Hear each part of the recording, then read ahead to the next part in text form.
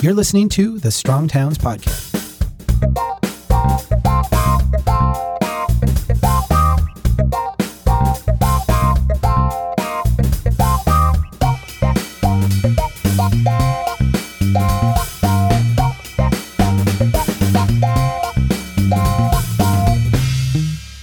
Hey everybody, this is Chuck Marone. Welcome back to the Strong Towns Podcast. Denise Hearn is an advisor, an author, and a speaker who works with organizations, asset managers, and companies that want to use their resources to support a more equitable future. She co-authored a fantastic book called The Myth of Capitalism, Monopolies and the Death of Competition. The Financial Times named it one of the best books of 2018. I just got around to reading it this year, and it will be on my most recommended book list at the end of the year. Denise and I met last year when I was in Seattle. We didn't have enough time to talk, and I think we've both been looking forward to chatting again. So welcome, Denise. It's great to have you on the podcast. Thank you so much, Chuck. I'm so thrilled to chat with you further. I am as well. Your book is essentially a critique of our modern economic system, but it's not anti-market, and it's not anti-capitalism either. I was wondering if you could start with a defense of capitalism. What is good about capitalism, and what about it is worth defending? This is not how most of my podcasts start. I think there's the arguments that are most often sort of tabled in terms of the defense of capitalism tend to be things like, well, billions of people have been lifted out of poverty globally. We've seen these rise in living standards.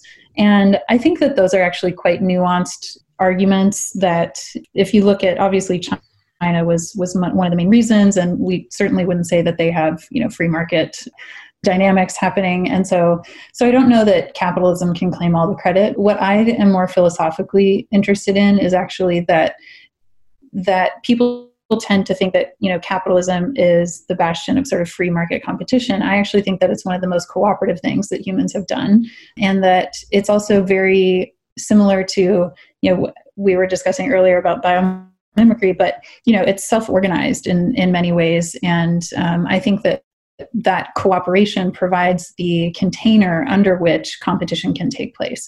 And what we tried to get at in the book was basically going back to first principles to say that if you believe in free market capitalism and you want to see competitive markets, you have to start from a place of truthfulness and acknowledging that the US is very, very far from that reality. And so we weren't saying the myth of capitalism to really make a value judgment actually about capitalism itself, but to say that we essentially live with the myth that we live in competitive free markets in the US, because we don't. Right. I feel like my journey to reading your book over decades was to start with that myth. Maybe in the 1990s when I was an undergrad and coming out of college and looked at myself as a free market adherent. And I interpreted the market around me as a free market. People build suburban homes because that's what the market wants. And people drive their automobiles everywhere because that's what the market wants. And it was really when I started to look at natural systems, read my Darwin, start to understand what competitive markets look like, that I started to become a little disillusioned with the system that we have. Your book does a fantastic job breaking that down. Can I maybe ask this as a way to delve into this, the way markets actually function? What is so important about competition in markets? And you also mentioned cooperation. You use some terms in monopolies and oligopolies and different things. There's some cooperation that is really good. There's some cooperation that happens because of competition. Can you talk a little bit about the role of competition in good functioning markets? Yeah, absolutely. So what we tried to chronicle essentially was, since the 1980s, the US has gone from what was really a dynamic economy. And it really started with, of course, the deregulation movement and, what we now term neoliberalist sort of ideology. It also happened with a particular intellectual capture of the antitrust discipline, which was really meant to, again, be the countervailing force against concentrated corporate power. And what happened was you had a bunch of sort of economists and people at the Chicago School, like Milton Friedman, who said that when you're looking at antitrust, you really should only be concerned about consumer pricing and whether a merger will raise prices for consumers. And if it's purported that it will not, then we will just, there'll be a frenzy of mergers, and we shouldn't really worry about any other dynamics about concentrated power or market share, anything. And so we've seen that over the last number of decades, that's exactly what's happened. Is we've had industries go from, multiple players that were competing against each other to basically you've got the sweet 16 of industry concentration, where you end up really with 2 to maybe 3 players at the top of each industry. That dynamic of reduced competition is really harmful in so many ways. It harms consumers because although all the mergers go through on the purported benefit of lowering prices, basically when they do the analysis, the majority of mergers after they take place, companies, what do? Well, they raise prices on consumers because now they have more market power. They become the price setters for goods or for services. And when there's reduced competition, actually the only way that you can continue to increase your profits is not necessarily to steal market share from your competitor, because now you're tacitly colluding essentially with them, but it's to simply raise prices on consumers. Increase your margins. Yeah. Raise your margins, and there's fewer choice, right? So it hurts consumers, it hurts workers, because workers find it very difficult to bargain against, monopolists or oligopolists for higher wages. And we've also seen the erosion of other countervailing forces that used to be in place, like unions, and I know unions are controversial, but it's just more to say that the infrastructure through which workers used to have the leverage to, ask for the things and demand the things that they wanted have sort of eroded away at the same time that corporate power has concentrated. So it hurts workers. And we've seen, one of the major reasons that we started writing the book was that we noticed that wages were essentially totally diverging from productivity. And it was an economic conundrum for economists. Why is this happening?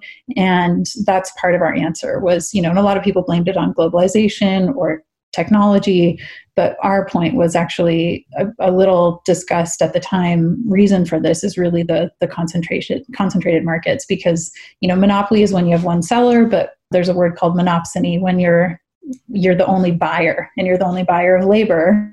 In a small town, Walmart or something, you can set the price of wages. And then lastly, it also hurts other businesses and entrepreneurs and suppliers. And then, of course, there's the broad sort of democratic and, citizen effects that we're seeing, particularly with big tech. And so, our point was to say that when you have reduced competition, it really has this litany of bad outcomes for markets and for society that we really need to be aware of. If we want to return to this sort of textbook idealized version of competitive free markets, we at least have to deal with this problem as like a first principle problem. There's a sense, I think, that when you talk about monopolies and raising prices, this idea that all these places are conspiring to raise prices, I think you get this mental image, or I do, I think a general public might, of people sitting in a dark room and conspiring on what the rate should be. That's really not how it happens. But it happens nonetheless. I feel like there could be like a theoretical case that, okay, well, now we will have a more efficient, when a merger happens, we'll have a more efficient system and prices will come down. And what you seem to suggest is that maybe that happens in a place, but over time, that pricing power changes. How do businesses, without colluding, actually collude? How do they, at the end of the day, wind up raising prices, even though they're not meeting in some smoke-filled room and working out how they can stick it to the man, right? Yeah, definitely. There's like tacit collusion and then, sort of like direct collusion. And obviously they're both happen. And there's lots of examples of industries directly colluding with each other to, or companies directly colluding within an industry to raise prices. But there's also really interesting things that I learned in the process, like airlines, as an example, used to listen in on each other's annual or their quarterly earnings calls. And airlines would use language that sort of signaled to other players, like they would say, we're going to institute capacity discipline on this route at this time, which means that they would have fewer planes flying from, New York to San Francisco over Thanksgiving or something. And at really high value times, meaning that they could they could gouge the prices up and use smaller planes and have fewer seats available and things like that. And so other airlines would take that cue and would do the same thing. There is evidence that that sort of behavior happens. The other interesting thing, though, is that actually there was a study done that was trying to get underneath this and understand what was the predominant reason that, or the predominant conditions under which collusion and sort of cartels form. And they tried a bunch of different things, and nothing was really coming out as statistically significant. And then they actually found that low interest rate environments was the thing that had people colluding and cartels forming and staying together longer than any other variable. The thesis is essentially that when you're in that low interest rate environment, you can afford to sort of be patient and wait longer for the effects of that, cooperation essentially Right. to play out. And so, obviously we've been in very low interest rate environments. And so that also is a precipitating factor. Right. The low interest rates also seem to me to encourage the merger itself, right? The idea that, we can now get capital very cheaply or very free flowing. Mm-hmm. And so you see this run up of mergers and acquisitions in this kind of environment. Yeah. Completely. I really enjoyed, actually, in a gratuitous way, how you guys beat up on Warren Buffett a little bit. Not that it's a fair fight, because obviously, your influence and my influence is very small in comparison to his. But I remember in the 90s, I was right out of college. I had my 401k. I was going to invest a little bit of money. And there was the Warren Buffett way, or the Warren Buffett approach. I remember studying this. And it was all about looking at the fundamentals of the company and understanding where the company had its competitive edge and how it sat in the market. And I remember really getting into this and being like, oh yeah, I can be a savvy person. And every investment I made turned out poorly. Like I thought, like I figured this out. I was doing this right. And then I watched Warren Buffett and what he did. And he didn't do anything like what I think his analysis, or supposed analysis, suggested he would. He just bought things where he owned everything. Can you talk a little bit about, the actual Warren Buffett way and why his kind of approach to investing, which, he's an easy one to pick on because he's high profile, but he's not alone in this, right? Oh, certainly not. And he's done a phenomenal job of sort of painting himself as this, folksy.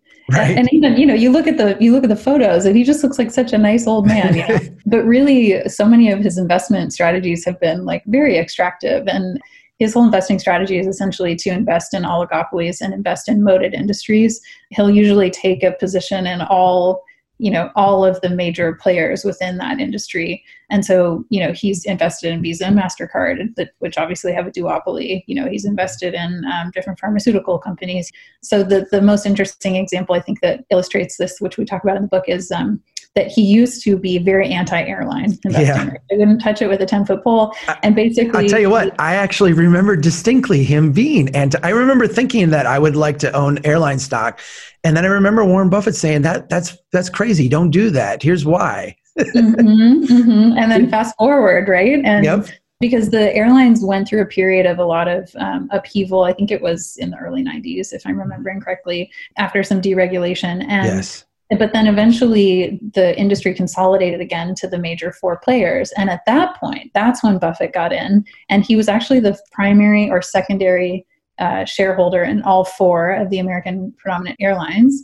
And clearly that, coronavirus really hit him on that one. But you can see that it's a very deliberate strategy to basically wait until an industry is concentrated and then invest there, because investors are very smart. They know exactly the dynamics we're talking about, which hurt the average person, are very good for investors. When you've got companies that have no real competition, that can forever raise prices on consumers, you've got a cash cow that you're sitting on. And so that's exactly what his strategy has been. And then, he sort of launders that through the giving pledge. And I could say a lot more about that, but.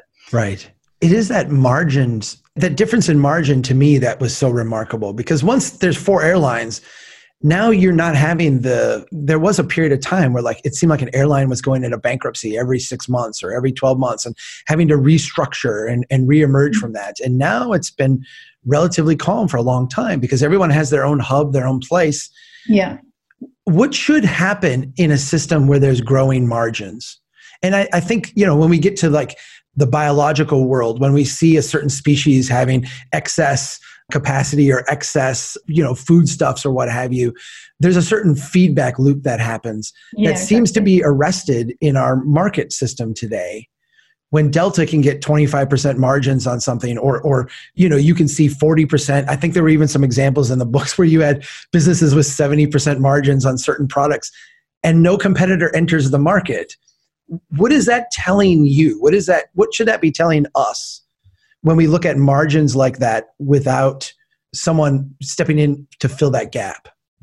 I think what that tells us is that once these feedback loops get going, it's very difficult to intercept them without intentionality. The dynamics will not stop or slow on their own. There needs to be some intervening force in the system that will exert pressure to at least halt or slow that feedback loop from continuing to the flywheel from continuing to go. I mean, another example that I was just reading about recently is there's a company called TransDigm, which does specialty airline parts for the military and for commercial airlines. And basically they have like a granted essentially legal monopoly because it's so highly specialized. It's a very regulated industry, but they are a known price gouger. And they there was a study done where 46 out of 47 parts that they supplied to the Pentagon were gouging basically with upwards of 40, 50, 60, 70% margins on those products. That is just like completely clearly unjust from a taxpayer perspective. But because they have no dominant challenger, it's sort of like a species that the deer run rampant on the island or whatever because they have no challenger. You need to actually put something into place. And, it's not that I think regulation is the answer to everything, but you need to have some sort of check on that power for it to be curtailed in a meaningful way. And so, that's some of what we call for in the book is increased, antitrust enforcement and other leverage points that you can use to try to bring this back into some relative balance. When I listen to free market advocates, and I would include myself in that, although maybe without the rose-colored glasses about where we're at today. Mm-hmm. When I listen to free market advocates, they will say high margins should induce competitors. If you're making a large profit in an industry, that should be an invitation to someone else to come in and compete in that industry. It seems like we're not seeing that at all. If you are a regulator, like who is supposed to step in, I guess, in a situation like this? Take the airlines, for example. We're down to 4 major airlines and a bunch of smaller players who have limited market share. In an ideal market sense, it seems like competitors should come in and basically dilute that market share. Yeah. If that's not happening, what should happen? What can we do to get to a place where there are other competitors in this marketplace? Just to your point, I think we place a lot of value on this idea of creative destruction to come in and provide that equilibrium again. And I think we over rely on that. And partially, so if you look like, something like the airlines is maybe a harder example because there's, tremendous CapEx costs and things to get started. Right. It's by definition a very difficult industry to enter into. But if you think about something like tech, which most people see as, okay, you write some software, it doesn't, there's not a huge investment up front. Why haven't there been more disruptors? And I think what we really need to help people understand is that these companies, particularly the tech companies like Amazon, Google, and even Facebook to an extent, are now really controlling the fundamental infrastructure on which business gets done. And so it's not just that you need to compete on like a product or services lens, but it's actually you now as you're trying to compete with Google, you fundamentally rely on them for a core component of your business, which is advertising, or Amazon. You fundamentally as a third-party seller rely on your biggest competitor to do the business that you're doing. And that's where it becomes incredibly difficult for people to actually compete and enter.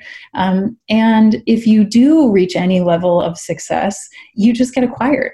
Right. or, captured and killed. And we've seen that even through the coronavirus. The tech companies have done more acquisitions than they did during the dot-com bubble right now, because their competitors or other businesses, innovative businesses, are distressed. Maybe they're crunched for cash, and this is an opportune time to keep consolidating. And just the scale and the scope of the amount of businesses that are being bought up before they really have a chance to be a credible, look at Facebook and Instagram or Waze and Google Maps or any of these things. There's so many examples where, the biggest potential competitive threat just gets acquired and then it's killed and off, they don't need to worry about it anymore, and they get all their IP. So I'm fortunate enough to have a lot of friends and have made a lot of contacts in Silicon Valley.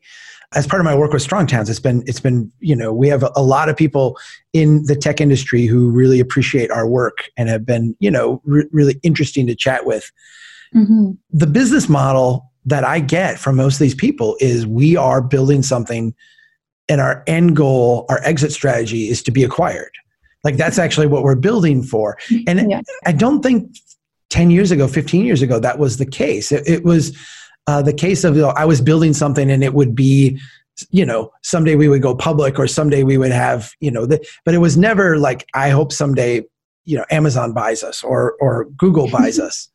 Yeah, exactly. How does that change? There's basically very, very little chance you can actually directly compete with Amazon or Google, right? Well, you raise a couple examples in the book of players who essentially, Google came to them, or one of the big tech companies came to them and said, hey, we like what you do. We'd like to acquire you. And they're like, no, thank you. We can stand on our own.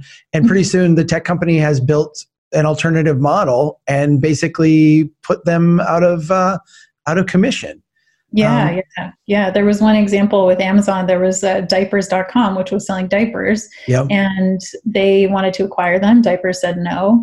And then Amazon basically was losing $100 million a quarter or something, if I'm remembering correctly, to undercut them on pricing and basically weaken them to the point where they then actually eventually submitted and were acquired. And then, it was like a year later, Amazon decided, oh, actually, we don't like diapers. And just decided to divest the business anyways, after it was like basically a shadow of its former self. And that kind of thing does happen a lot. And so that's exactly the point, is it's like, I think most people realize, even if you wanted to try to go out on your own, it's, and there was a big Wall Street Journal article about Amazon has a VC fund that goes around investing in, other businesses. But actually what they're doing is totally extracting all of the IP through the due diligence process. And then many times they don't invest, or if they do, they just launch a competing product, and that business is, null and void essentially. Right. Yeah. The process you just described with diapers.com, I know there are people who are going to be listening to this who will say, well, that was great for consumers. Sure, diapers.com didn't survive that, but Amazon selling things at a loss. This was always the joke, I think, in the early 2000s with Amazon is, thank you, all Amazon investors, for free shipping. You're willing to take losses every quarter so that I can get my products easily. And I remember partaking in that joke, thinking that was kind of funny. Here's my package arrives and it's subsidized by Wall Street. Wonderful. It's not so funny after a while though, right? Like the dynamics change. I think maybe I'm getting back to that pricing question again. It feels like we as a society looked at Silicon Valley, but also just this kind of broader spectrum of what I just would call like modern innovation, this modern just miracle of all these different businesses. It's kind of felt like the Wild West a little bit. Mm-hmm. Was that a transitionary phase that we've now have to come to grips with? That is, to use your book, is that a myth that once existed that no longer existed? Or were we actually buying into the marketing of it? And it never really was maybe what it stacked up to be or purported itself to be.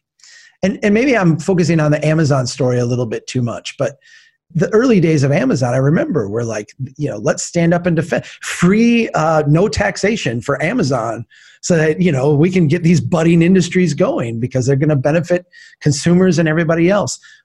Where did we go wrong in this process? Where did it start to switch from something that was exciting and very market-based and very competitive and very consumer-oriented to something that I think today is hard to deny is very predatory. Yeah. It's only with the benefit of hindsight, right, that often these things become a bit clearer. I think that we over-indexed again on our consumer identity to say, well, the only thing I care about as a person is that I get cheap goods, Right. And actually, that is so far from the truth. I mean, yes, no one's denying that so many of these companies, even Amazon, were incredibly innovative and good for consumers, and that, in fact, that's their entire motto is sort of putting the consumer first. But in that process, we really lost our sense of community, of our worker and employee identities, of our supplier or entrepreneur identities, of our citizen identities. And I think that's been part of the wool that's been pulled over the eyes, is really that, as long as we placate you with fast delivery and, you can order anything in the world and have it show up, before you've even thought about it, that you should be happy with this situation. And that's incredibly problematic because we're not one-dimensional. Our consumer identity is actually, I think, in the US, we really emphasize that as like a core component of how we see ourselves. Now we're really recognizing how destructive and damaging this is for so many other parts of not only ourselves, but of our other, fellow citizens who maybe don't have access to the kinds of, I'm just thinking about Amazon workers and how it's been chronicled that Amazon actually does heat mapping within their warehouses to alert them to fulfillment centers that are most at risk of organizing, right? And so that they can essentially intercept that potential worker bargaining threat, and all kinds of other really horrific tactics that are used to suppress the power of workers or the power of their suppliers. And so I think we've over-indexed on that.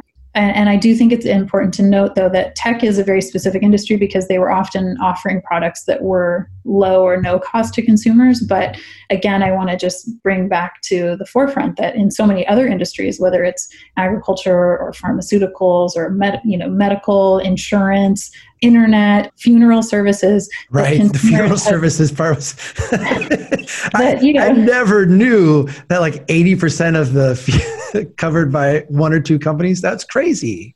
Yeah. And in so many other industries, consumers have really borne the brunt of these services and products continuing to rise, right? And that actually that's directly taking out of your pocketbook a huge amount of purchasing power just because these companies can now charge you whatever they want. And funeral services, it's just something crazy. I can't remember the exact stats now, but they've gone up tremendously. Yeah. Well, you have one chapter where you just go through, and I think even at the beginning of the chapter, you write something like, if you're not upset now, you will be at the end of this chapter. And then at the end of the chapter, I'm like, I'm pretty ticked off right now because you just go through industry after industry after industry. And are you think funeral services is your local funeral guy. Well, they're all owned by these two companies who own 85% of the market share or something like that. And the important point about that is that it's some people are sort of okay, well, maybe consolidation makes sense when you're trading in a global marketplace and things like that. Well, it's funeral services, no one is shopping around. You're going to go to your local funeral home, and there's zero reason, it's not a globally tradable good, that right. This is seeing the enormous price gouging that is happening, right? And similar with other industries too. So I think that's an important argument too. Let me give you a counter argument and have you react to it. I think I read this in Vox years ago, but I might just be imposing that on my Vox narrative. It was something along the lines of this.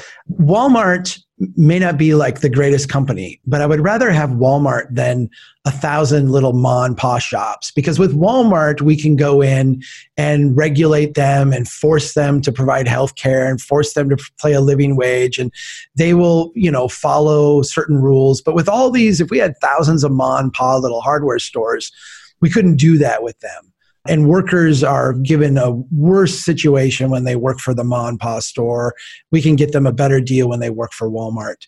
Can you react to that argument that consolidation is actually better because in a sense, we can demand more from the Amazons and the Walmarts and the big players than we can from this kind of dispersed landscape of smaller providers? That is a popular narrative, and it seems like in theory that could be a good thing. And yet you see that what happens particularly with huge companies like Walmart is then they have entire lobbying armies that ensure that the regulators essentially act in their favor. And that's why we've seen so little challenge to these companies in any real way over the last number of years. I mean, there were 0 antitrust cases brought under Obama, as an example, and so progressives need to come to grips with that. Like, he was just as complicit, as anyone else. So you see that essentially the enforcement agencies or the regulatory bodies have been so captured that it's actually very difficult to enforce any kind of real challenge or change. The other thing I would say is, with the example of Walmart, and this is maybe when we get into our, biodiversity connection, but if you take a small town where there used to be the main street that had all the local stores, and you had the butcher and you had the hardware person and you had, the florist and you had all these different people, those dollars used to circulate within the community. The townspeople would come and spend the money there, and people were more civically engaged. They would give back to the high school, I don't know, whatever. But that money used to circulate within the community, providing benefits for everyone there. Now what you have is Walmart comes in, replaces all of that. No one can compete on the main street. And so the main street basically is shuttered. And I mean, when I drive through rural Washington or anywhere, it's like you drive through any small town, there's a Subway, there's a Bank of America, right. There's a Honda dealership or something. And all of the local entrepreneurs and business owners have been pushed out. And then the difficulty is with a Walmart that all of the dollars then that the townspeople are going in and spending in Walmart then just get siphoned off to a headquarters in New York or San Francisco. And so there's been this incredible monetary kind of extraction from rural to urban through that process as well. Right. And that's a big problem. And I'm sure you could speak to this. I feel like in 2016, I was trying to scream this to people, like, okay, move to cities, go to college, do this. And I'm like, rural areas are just having all their wealth extracted as fast as possible. Like, that's the business model right now. Yeah. Yeah. And Walmart, it was an intentional strategy. They used to actually determine where they were going to open stores based on whether they could monopolize the town, essentially. And that was their very intentional business strategy. None of this is like by accident. I want to make the point that it's not because I think that all these companies are bad actors or that they're malicious or anything like that, but we have to look at the incentive structures that we've built into the finance system, to investor expectations, and all of that is the thing that really, continues this sort of winner-take-all dynamic that is really baked into so many of the fundamental paradigms that is what really needs to be addressed before we can make progress here. A predator in the wild would consume as much as they could if there was no check on their capacity to do that. I'm kind of with you. Like, I don't think the story here is necessarily that these places are bad. It's just that we've created a system that incentivizes them to have really bad behavior. Mm-hmm. So there's a great book called The Nature of Economies by Jane Jacobs that I just finished reading. Yes. And now I really love you because it's just a genius. I mean, everything that she did was so genius, but particularly when she talks about markets, it's just... Yeah, it's great. It is great. And then you realize, but the thing that's frustrating for me is that I do all this work researching and I'm like, oh, I've really come on to something interesting. And then I go back and I read. I know exactly. And I'm like, oh my gosh, she knew this 40 years ago. You know? Yeah.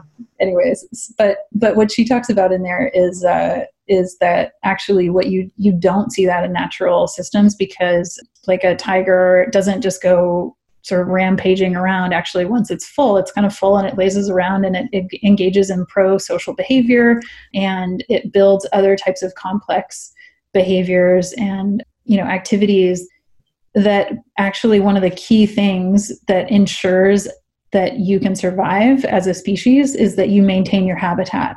Mm-hmm. And habitat maintenance and habitat health is a hugely important evolutionary concept that is just as important as survival of the fittest, and that those two in concert are really what explain the ability for a species to evolve and to survive. And I think what we have failed to recognize in our financial systems is that sort of habitat maintenance and ensuring the health of the ecosystem is concurrently important as ensuring that you have a competitive landscape where people can, that those that are good at, breeding and feeding are rewarded. So that was her main point.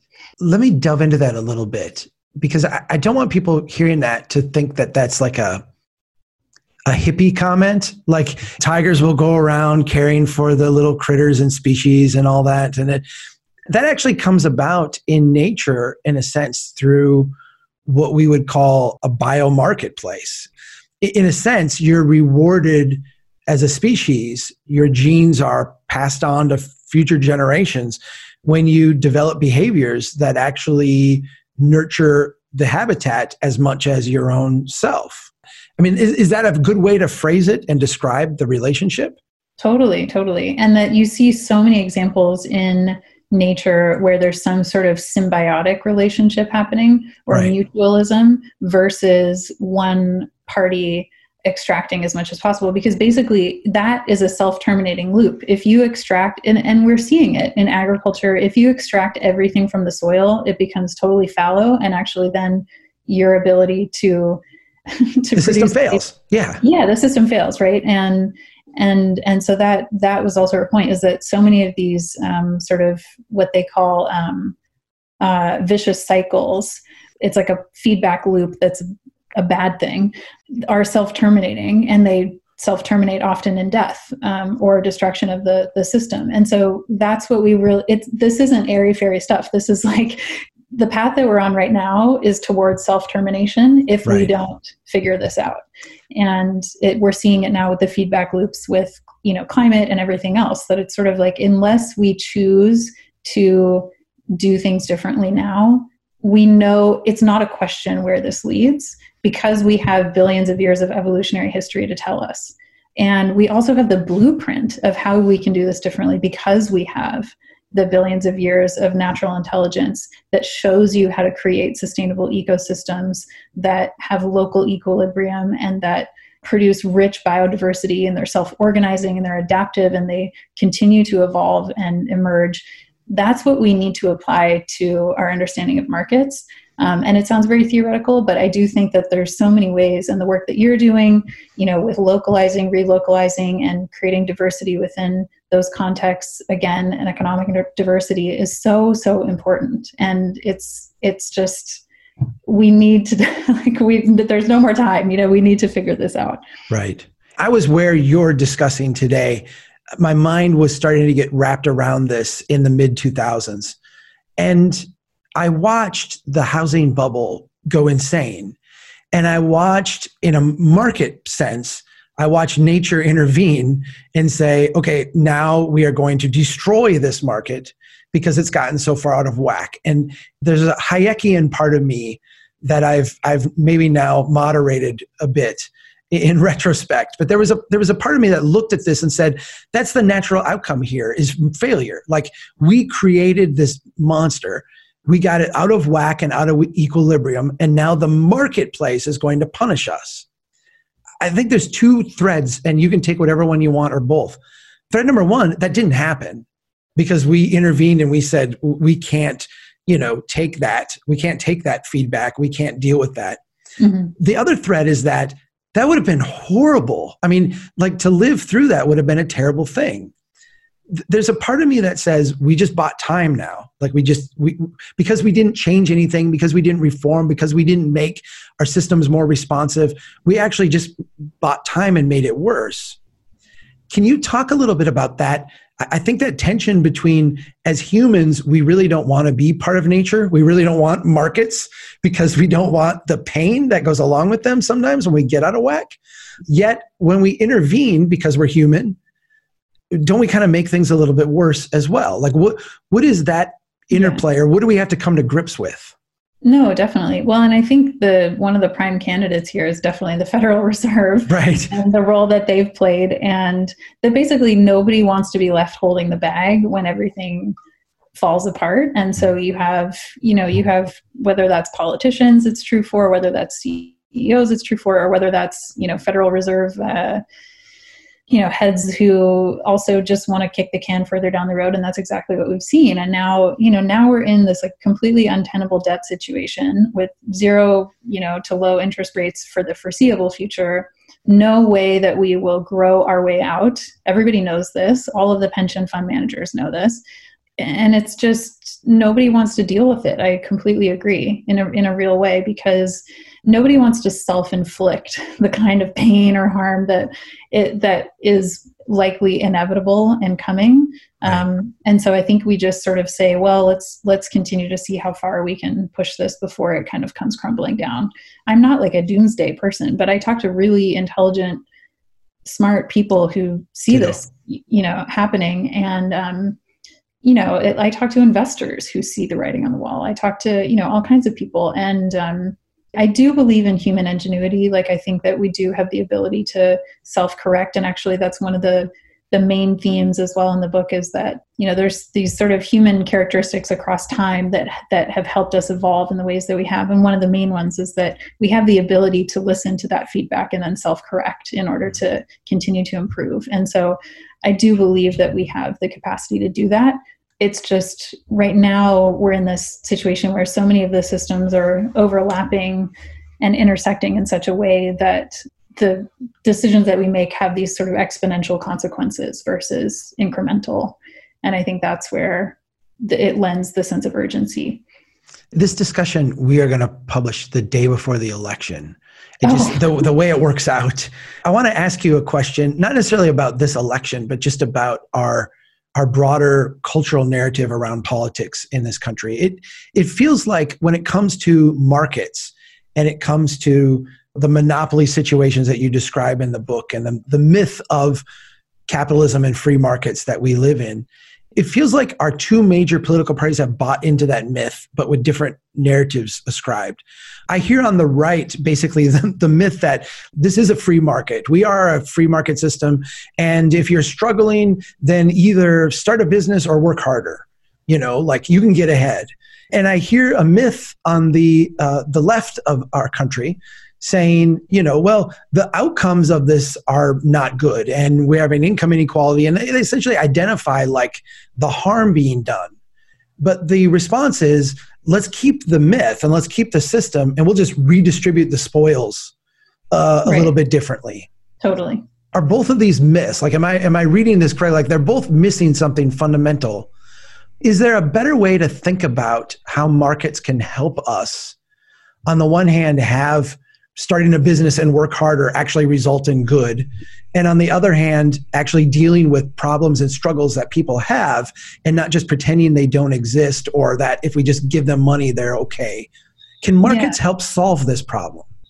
Yeah, I think you're completely correct in identifying those. And I think how I would phrase that is that both parties are focused on symptomatic issues versus the actual disease. And unless we're willing to collectively and in a bipartisan way recognize the disease and deal with it, then all of the other associated things like, basically there's an amazing female economist named Carlotta Perez, and she makes the distinction between income inequality and market inequality. And what we're dealing with is market inequality. If we successfully deal with the ways that markets are structured in a way that actually inevitably lead to unequal outcomes, and we structure markets in a way, not that you're always going to have equal outcomes, but in a way where that's actually possible, then that is really where we need to be focusing our attention. And I truly think this is a bipartisan issue because it affects all Americans.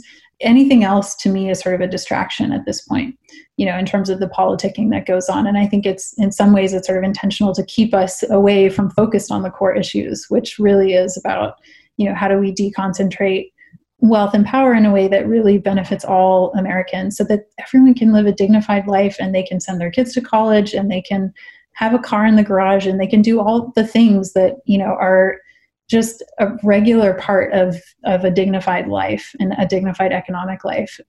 That should be the vision, is sort of how do we return the nation to a place where everyone prospers together instead of fighting over, an ever smaller piece of the pie while while, the majority of the pie is sort of going to this very small group of individuals and companies. I think that's a beautiful way to say it. I kind of want to end there, but I have a couple of other things I want to ask you about. I started calling, or I heard someone use this term, and I started using cities as human habitat, because to me, it describes this entire evolutionary process of how we created cities and how cities are designed to serve us. And we are symbiotic in some senses with cities, this human habitat we created. Yeah. As part of describing things that way and studying it that way, I had to start to look at not only what we call at Strong Towns the suburban experiment, this broad horizontal expansion of cities, but also the aggressive vertical expansion of cities, the skyscrapers and things, as this huge distortion from what kind of a natural habitat is.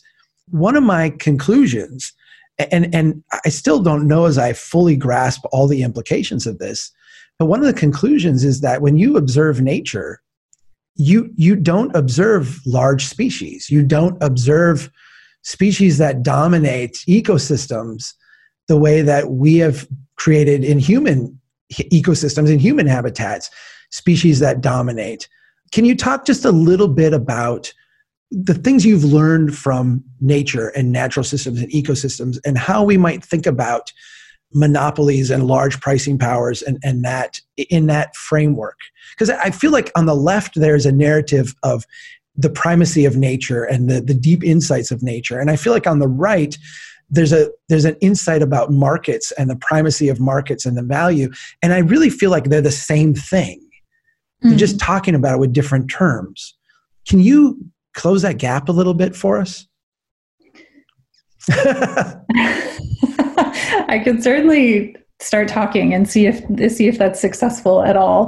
That would be great. Is this what you're working on now, by the way? Yeah, it is. And you kind of tease on your website like big things coming in 2021, and I'm not going to force you to say what those are, but I'm really excited about what that could be. Oh, well, first of all, I don't think I say that they're big because... I might have put that in. Who knows? But, I'm in this phase of exploration and sort of trying to figure out where I would like to go personally in this work, but then also in collaboration with a few others. And so, so there's a couple things in the pipeline that I'm excited about, which I'll hopefully share more at a later date. But the first thing that came to mind was, which we also talk about in the book, is this idea of like the square cube law, which is actually, it's a physical law that says that the more mass that a certain object has, the more that the structure has to be built to support that weight. And so, the best example is like an elephant has very large legs and large bones, and a rhinoceros is the same, hippo's the same.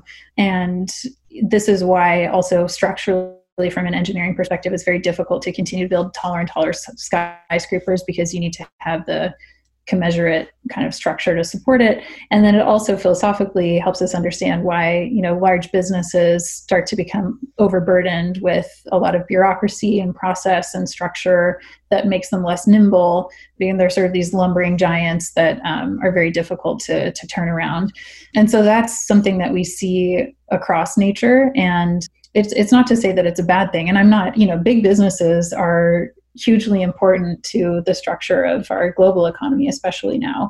So it's not to say that they don't have a role or a place, but I do think that we have tended to maybe idolize that outcome versus other outcomes. And I think perhaps the thing, when you talk about sort of reunifying the left and the right perspectives on these, I really think it's a matter of, again, going back to kind of the world is built on paradigms. The world is built on ideas. Everything that we've created as humans is a result of somebody somewhere saying, this is how I envision the world should operate, and we're going to construct a world around that vision. And so for me, and I read Donella Meadows, who is a big systems thinker, and she says the best way that you can actually, the highest leverage point that you can undertake to change systems is to go back to paradigms and change paradigms. And so, I think I think that's why these conversations are so important, because I think the left and the right need to sort of do some digging and unpacking what sits under those assumptions, and maybe come to some sort of common ground to say, we actually all, at the end of the day, want the same things. We really do. We really just want a functioning society where every human being has an opportunity to flourish, and, where our ecological systems are also given an opportunity to flourish, at the same time. And so there are multiple approaches to how we get there. Markets are important because when we see in nature, like the fundamental way that life organizes is self-organizing. It's not imposed. It's not, there's no top-down hierarchy that tells life how to form. You get what I'm saying? No, I totally know what you're saying. Regardless of whether you believe in a higher power or not, I'm just saying that there are not physical laws that... I'm a Catholic, and when I first started studying evolution in school, I went and met with my priest, and he's like, yeah, Catholics believe in Darwin and evolution. Like, that's...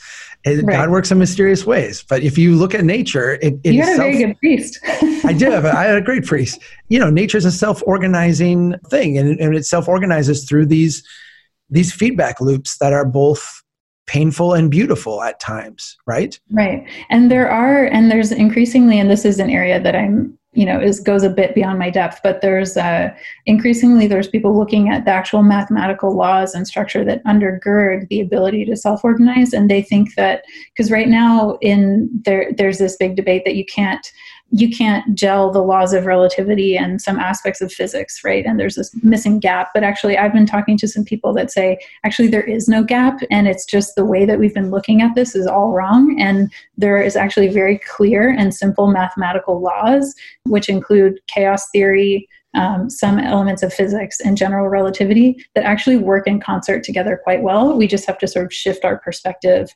And that's how I feel about this conversation with markets and, markets versus not versus regulation versus all these things. It's sort of like, how can we strip the layers off the eyes a little bit to kind of get back to a place where we can slightly tilt and see something and see the world as it is rather than as we think it should be. And I think that actually that will give us way more answers to what we're looking for. This is very philosophical, so I don't know if I answered your question at all. You did. And I think that was exactly what I was hoping to get at. We are in like this unique time. And I think that the post-war or the Bretton Woods, World War II, Cold War consensus kind of world about how we would run our economies feels like it's clearly breaking down.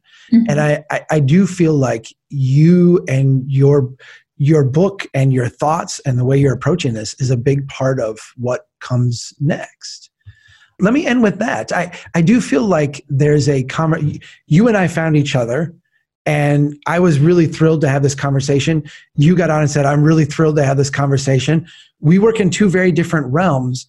I'm finding all kinds of people in different realms who I'm excited to talk to because of this. Is there an emerging consensus that kind of goes against, in my profession, the top-down engineers, the top-down planners, the Federal Reserve PhD consensus economists? Here's how we fine-tune the economy. Is there a consensus emerging, and should people take some hope in that?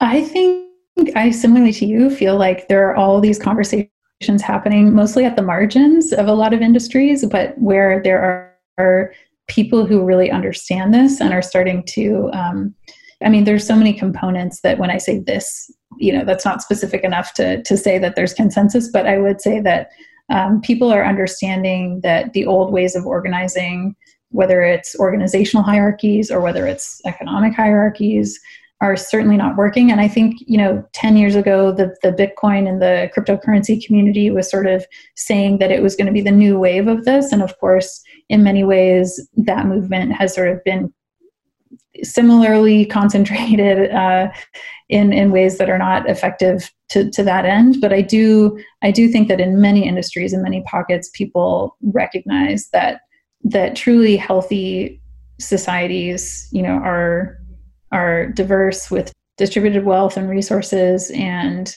that there are different ways that we can start approaching how we achieve that end.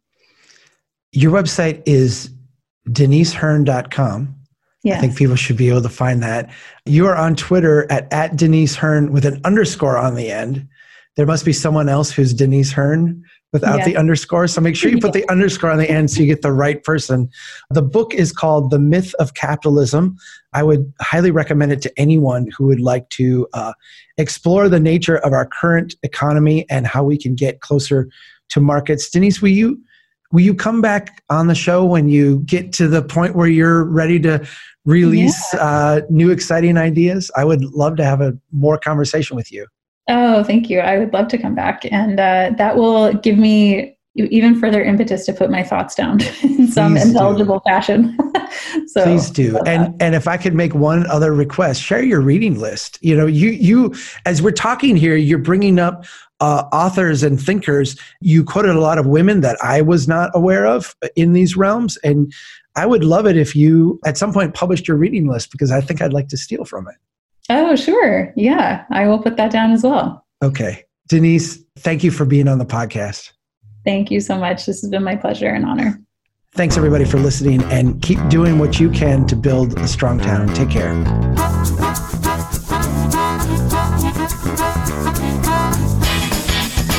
Taking risk is a necessity to becoming rich. It's also a necessity to going bankrupt. Bill. That's the story.